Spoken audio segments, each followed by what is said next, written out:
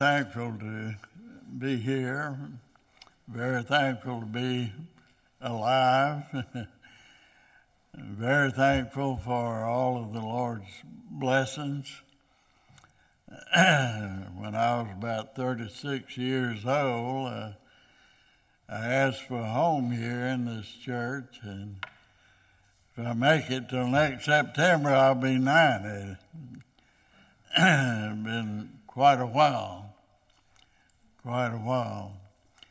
Always glad to come back. I told the pastor I didn't come to take his time, but he asked me to share with him, and I'm glad to try to do that. I don't know whether I can preach or not. I never know whether I can preach or not. I just hope and pray that I can. And by that I mean preach in a way that you get something out of it and take home with you to think about, to digest, and to seek to please the Lord and follow the Lord by the things that we learn here in this world. But pray for me, if you will. One thing that I've learned over these many, many years is that I need to be refreshed. I need to be prayed for. I need the Lord to bless me every time I make an effort to speak in His name. You can learn to talk. You can even learn to make speeches. But you never learn to preach. You're only blessed to preach. But you can learn to make talks if you try long enough and try hard enough. But I hope that you'll breathe a prayer for me as I try to speak to you here this morning. How is it possible that we ever get to understand the mind of God and the purpose of God? What God has purpose. The Bible calls it God's eternal purpose. Did not begin with time, and it's not going to end with time. But how can we ever comprehend that? How can we ever understand it? The prophet Isaiah says that his ways are as high above our ways and his thoughts as far above our thoughts as the heavens are the earth. And I think every one of us know that. If you had any experience at all trying to understand what's in this book, if you read it, if you go and listen to it preached, if you pray to God to give you understanding, then I know that you know what I'm talking about. We have never understood the things of God like we understand the things of this earth.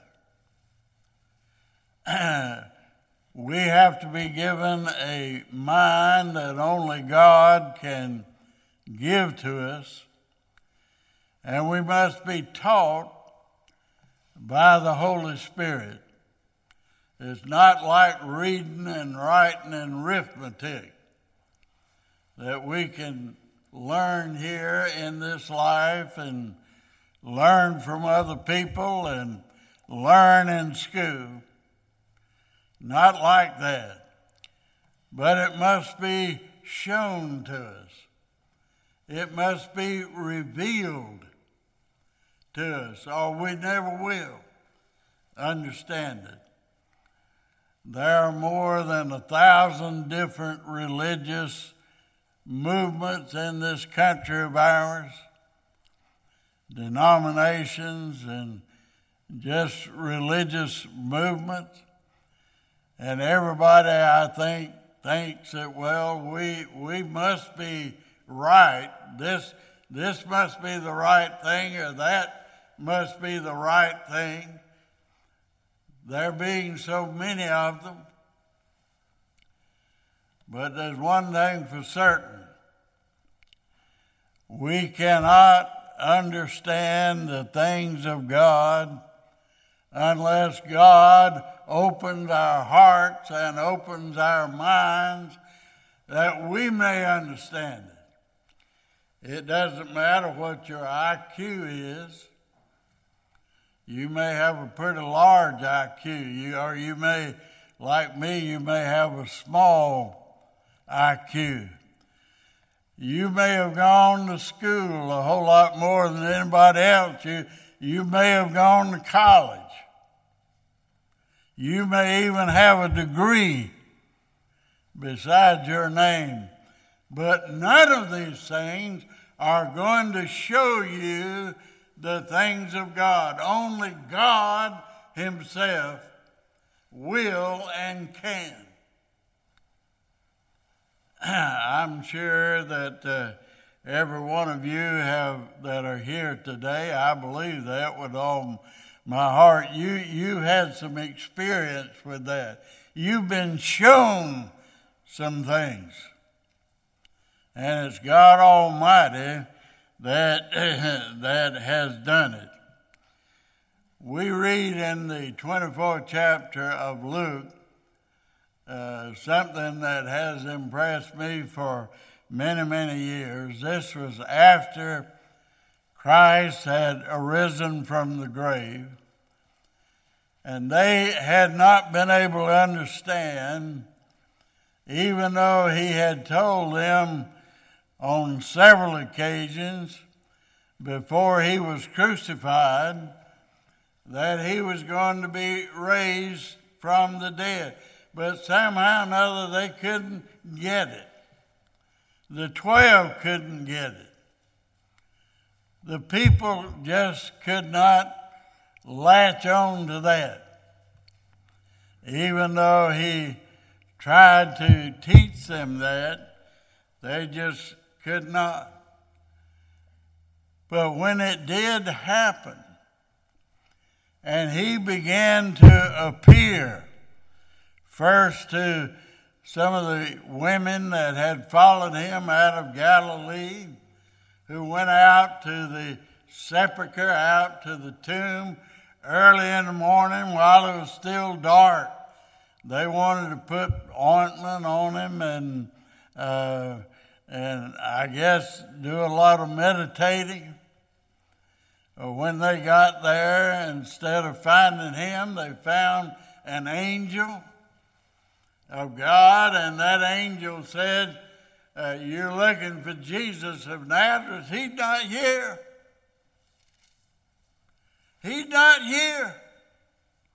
He told you that He wasn't going to be here. And He's not here. And of course, they didn't know what to think. They were frightened to death. And they left there and went to where many were gathered together there in Jerusalem and said, we've seen an angel. We've had a vision. And he told us that the Lord is alive. They just couldn't receive that. They couldn't understand that. Did you realize they didn't? Do you realize that his death would not have accomplished anything had he not arose from the grave? If he was still in the grave, his death would not atone for your sins. But they didn't understand that. Even though he had told them. And then we read about in this 24th chapter about two men. One was named Cleopas, the other we don't have his name. But it was after the women had reported what they had seen back to those that were gathered together there in Jerusalem. And these two men were walking home to a village called Emmaus, about 7 miles from Jerusalem, and talking about all the things that had happened. And the Lord Jesus Christ appeared unto these two men. They did not recognize him. It wasn't until later on that they invited him into their home and sat down to eat, and he broke bread before them, that they realized that it was him. And they were ready to walk that 7 miles all the way back to Jerusalem to tell them, we've seen the Lord.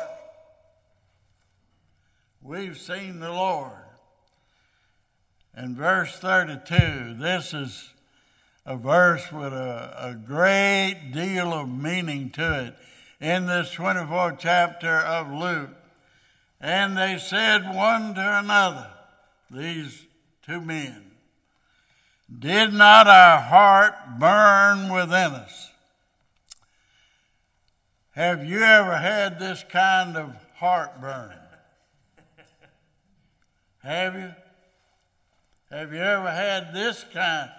Not the kind that we take medicine for, but have you ever had this heartburn where the Lord has revealed something to you that you've never seen before or never have seen as clearly before?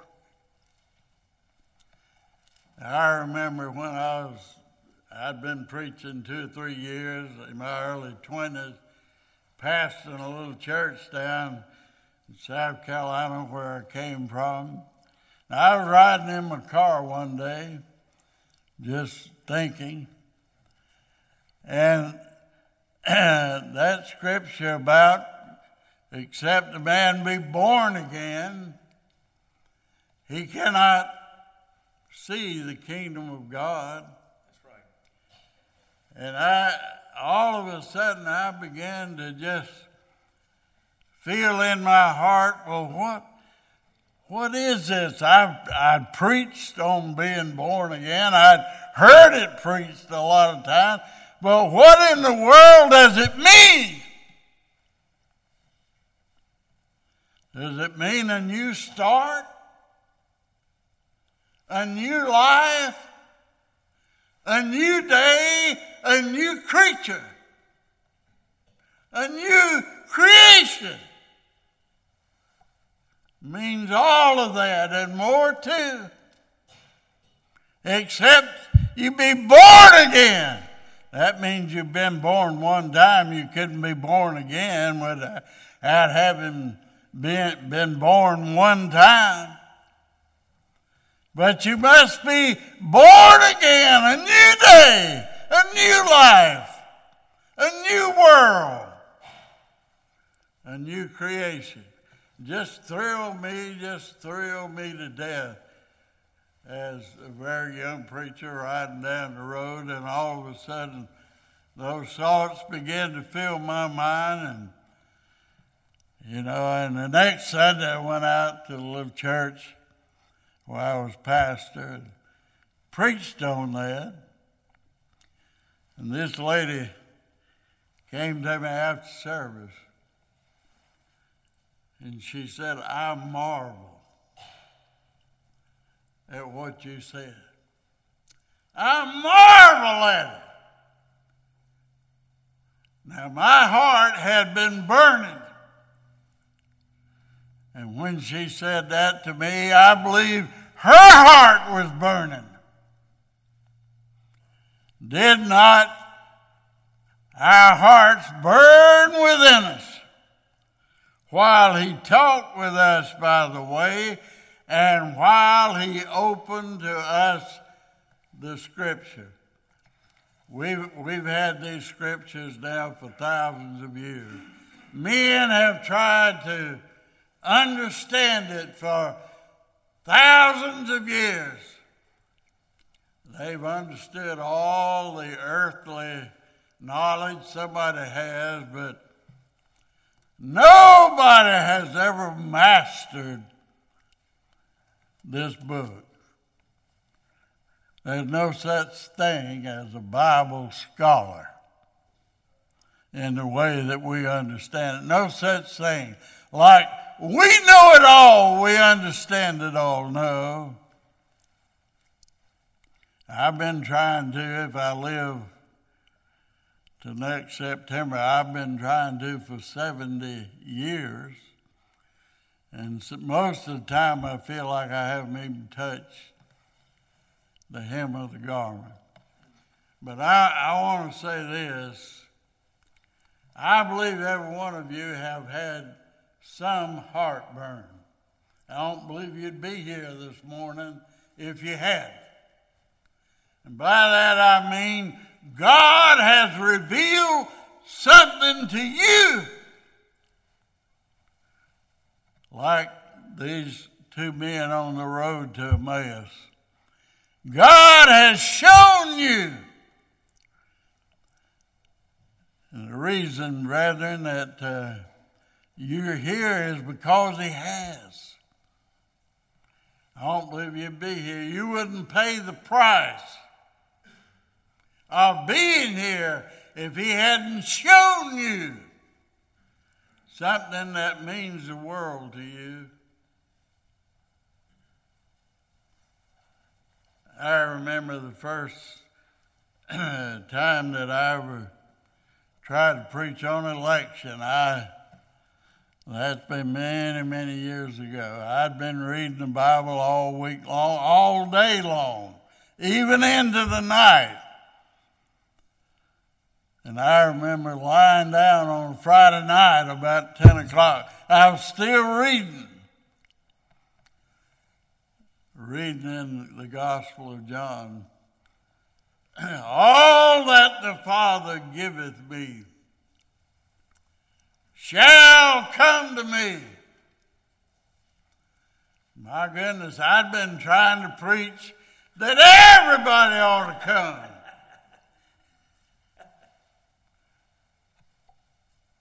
But I read that in John. I'd read over it many times, but I never really read it. All that the Father giveth me shall come to me, and I will no wise cast. No man can come to me except the Father which has sent me draw. That's not an invite. That's pulling out of a well. That's right, Brother Charles. That's pulling out of a well. Except the Father which has sent me draw him. And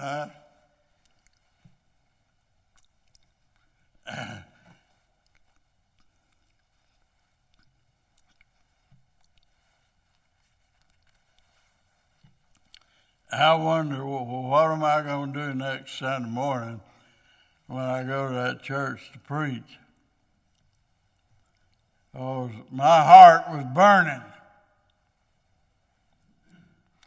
Well, I went to the church and I preached what I felt like God had shown me. And several said, "Did we understand you're right? We never heard that before." Well, they may have never heard it before, but they sure ought to have read it before, because it's there in the book. It's there in the book. And I will say this, and I'm not going to take any more time here. I want to give your pastor all the time he needs. But I can tell you this. What God has shown me, I had a wonderful father. I had a wonderful mother. They took me to church from the time that I was born. but I couldn't depend on my father. I couldn't depend on my mother. I couldn't depend on my best friend. I only can depend upon God to know what's in this book. And when he shows something to me, I'm going to have the heartburn